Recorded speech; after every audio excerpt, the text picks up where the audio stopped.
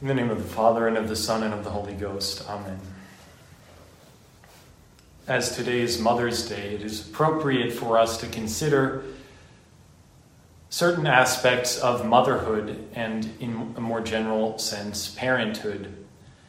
The fourth commandment is the commandment that obliges us to honor our father and our mother.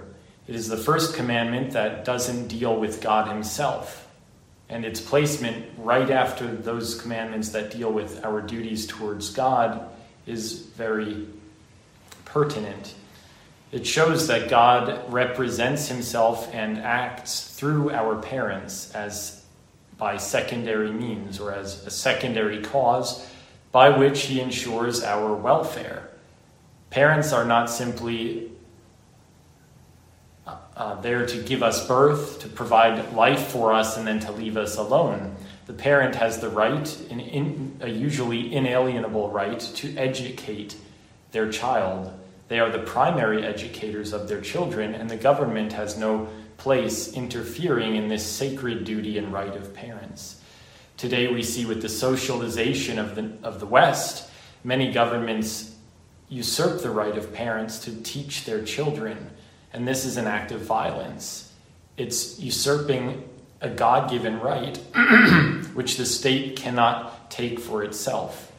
This is immoral and unjust. The state, when it goes beyond its legitimate boundaries, loses its authority, and we can and should disobey the state in this case. So when the state tries to take children out of the home because it disagrees with what the parents teach, the parents have the right and perhaps even the duty to disobey the state and to flee, to defend their children. Because all authority that's legitimate comes from God. And when the state takes away the legitimate authority of parents, that's not from God, because the state has no authority to change the order established by God himself in human society and human nature.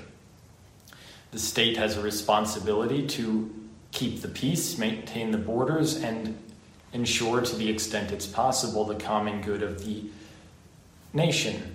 But it's not there to interfere with parental prerogatives such as the bearing and rearing of children.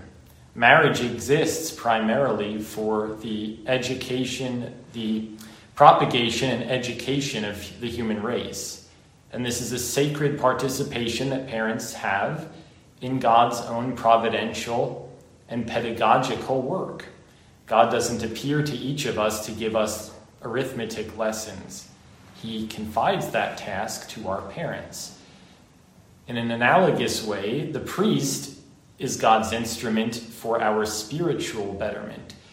The priest absolves us in the name of Jesus Christ, in the name of the Holy Trinity, not in his own name. John O'Connor has no power in himself to absolve sin, but because I, like all other priests, have been ontologically configured to the high priest, he uses me as his instrument to accomplish the work of redemption in the world until he returns. Parents, it's interesting, participate in a similar task.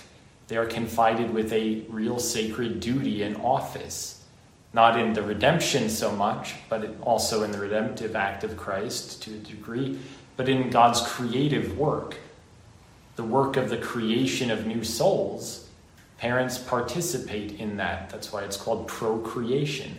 They assist, in a sense, they lend themselves to God in order that God may bring about new human beings in order to populate the kingdom of heaven. And then they are called on to raise them in the fear of the Lord, which we know is the beginning of all wisdom. Today, so few children respect their parents. It's very fashionable to dishonor and to disrespect one's parents, to treat them with contempt. And this betrays an insecure personality. It also betrays a lack of esteem for oneself, because each of us is an extension of our parents. We contain within ourselves that which is in our parents, what we've received from our ancestors. So to speak ill of one's parents is to implicitly to criticize oneself, to denigrate one's own qualities. So it is a very natural and a supernaturally good thing to honor one's father and one's mother. To dishonor them is a grave sin. But today, the world, and unfortunately there are some complicit in the church in this, that seek to destroy the established nature of the family unit. Men and women are not the same. They are equal but distinct. They are different. The husband and the father has a different role than the wife and the mother. And a mother is not a birthing person, as has been said in the United States recently. It's apparently more woke and more correct to speak of birthing persons, because according to this insane ideology, certain men can give birth because of transgenderism. This is, of course, absurd and beyond laughable. It doesn't merit a rebuttal. But I will say that God creates male and female. That is of divine institution. There are no other sexes or genders. And transgender is not real. So Bruce Jenner is a man. He may go by the name Caitlyn, but he is a man, and we should all say so. And anyone else who falls into this category, they need prayers. But to call a man who considers himself to be a woman she is to implicitly at least condone the insanity of their behavior. And it's not just insanity, it's a diabolical affront to God, the Creator, who creates male and female. You cannot, by self-mutilation and cross-dressing, become something you're not. If you're born a woman, even if you have a big beard, you're not going to be a man. And a man can dress up as a woman till the cows come home. He will never be a woman. And so these examples, these very public figures, such as Bruce Jenner, they are not what they purport to be, because God creates male and female. So we have to pray for them. We have to have compassion on them, pitying them, hoping that they come back to some right reason about existence. But we do not enter into insanity, because it's an affront to God's truth, and it's an affront to God's beauty and to the established order of creation. It's something that Lucifer desires because he wishes to destroy what God has created. God created in his image and likeness. And then we come down and wish to be like unto God, in the same way Lucifer did, by creating the world in our image and likeness. And we see what that produces. It produces the monstrosities that we behold today. So, birthing person is absurd. There is no such thing. There is a mother, because the only human beings that can give birth are women. No matter what the scientists will tell us, only a woman can give birth. And there's a reason for that. The woman is better able by nature to nurture. She is more intuitive in her understanding of weakness, of that which is delicate, of what needs more care, more tender care than the man is. And the mother is by nature required to tend the youngest and the most fragile among us. And thank God for that tenderness and that love. The mother instills and infuses into the hearts and souls of her little ones the capacity for love. Love is experienced for the first time through one's mother. The mother is herself a living tabernacle of her child. She is a real and true bodily shield, a human shield that encompasses her little baby. It is a beautiful and awe-inspiring gift that God gives to women to be able to nurture life in its smallest and most fragile stages. It's not something to be disdained or viewed as weak. On the contrary, it requires great strength and great sacrifice. Every mother gives their life for their child to greater or lesser degree. They give their lifeblood to their children, and this is a beautiful giving. Nature itself seeks that, and it really is what is the crown of the glory of many women, is their motherhood. The sacrament of matrimony itself derives its name from the Latin words matris, which means mother, and munus, which means office or gift. So it is the gift or the office of motherhood. The gift, office, or duty is another translation of munus. Munus is also used for the priesthood, the three munera, which are the three offices or dignities of the priest, to teach, to govern, and to sanctify. But mothers have their own office, and they represent God to their children in a very real and concrete way. God doesn't give us fuzzy guardian angels to come and coddle us when we're crying as a baby. He gives us our mother. And our relationship with our mother is the most intimate relationship that there is in the world. Our mother will always be our mother, even when she passes to the next life. Whereas the relationship between husband and wife is destined to end at the death of one or the other of the spouses. Certainly there will be a special memory of one's married life on earth, but one is no longer married when one reaches heaven. But once one's in heaven, your mother is always going to be your mother, and your father will always remain your father. And you will always owe them a certain debt of gratitude for giving you the gift of life. It's a debt which can never fully be repaid. No matter what we do, we cannot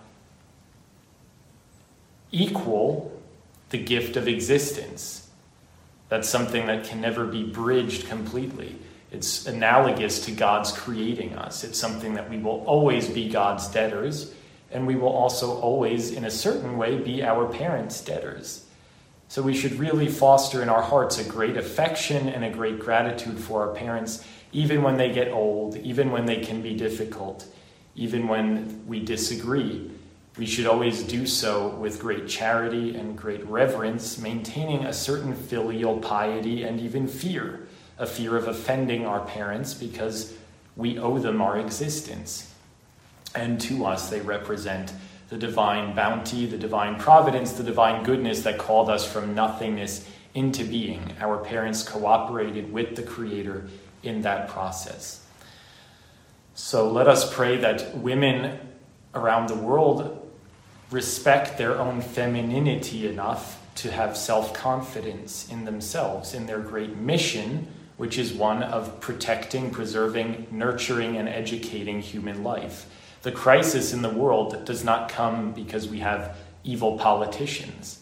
The crisis in the world does not come even because we have wicked prelates or mediocre priests. The crisis in the world today stems really most radically from the fact that there is a crisis in the family.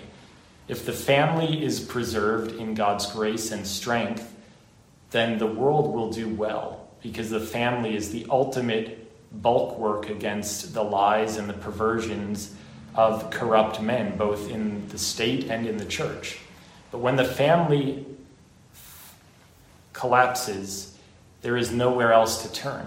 You might have an individual here or there by God's grace survive, but the family, when it collapses, there is nothing to withstand the onslaught of hell. So if you want to have a cultural revolution in a good sense, if you want the kingdom of Christ to reign over you, your family, and our world, have families, have many children, and educate them in the fear and the love of God.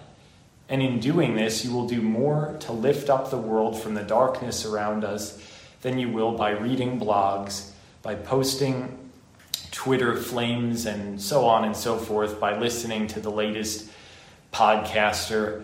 All of that is well and good. It has its place, but it's doing little to nothing to lift the world out of the abyss. Having children and educating those children and leading them in the ways of God is contributing to the revival of a Christian society. And there is strength in numbers, so quantities of good Catholic families will make a difference.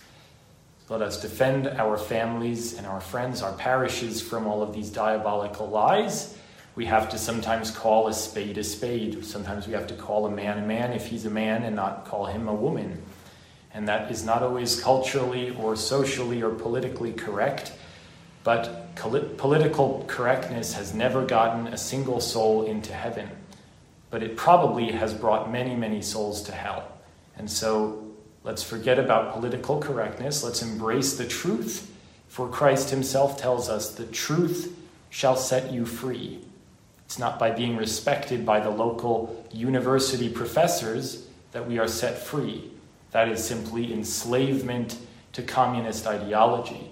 It's by obedience and love of Jesus Christ and maintaining our families, our hearts, our souls, and our minds in his love, his law, his truth, his grace that will bring us peace in this life and salvation in the next. May Our Lady, during this beautiful month of Mary, obtain for us and our families all of these graces. Amen. In the name of the Father, and of the Son, and of the Holy Ghost. Amen.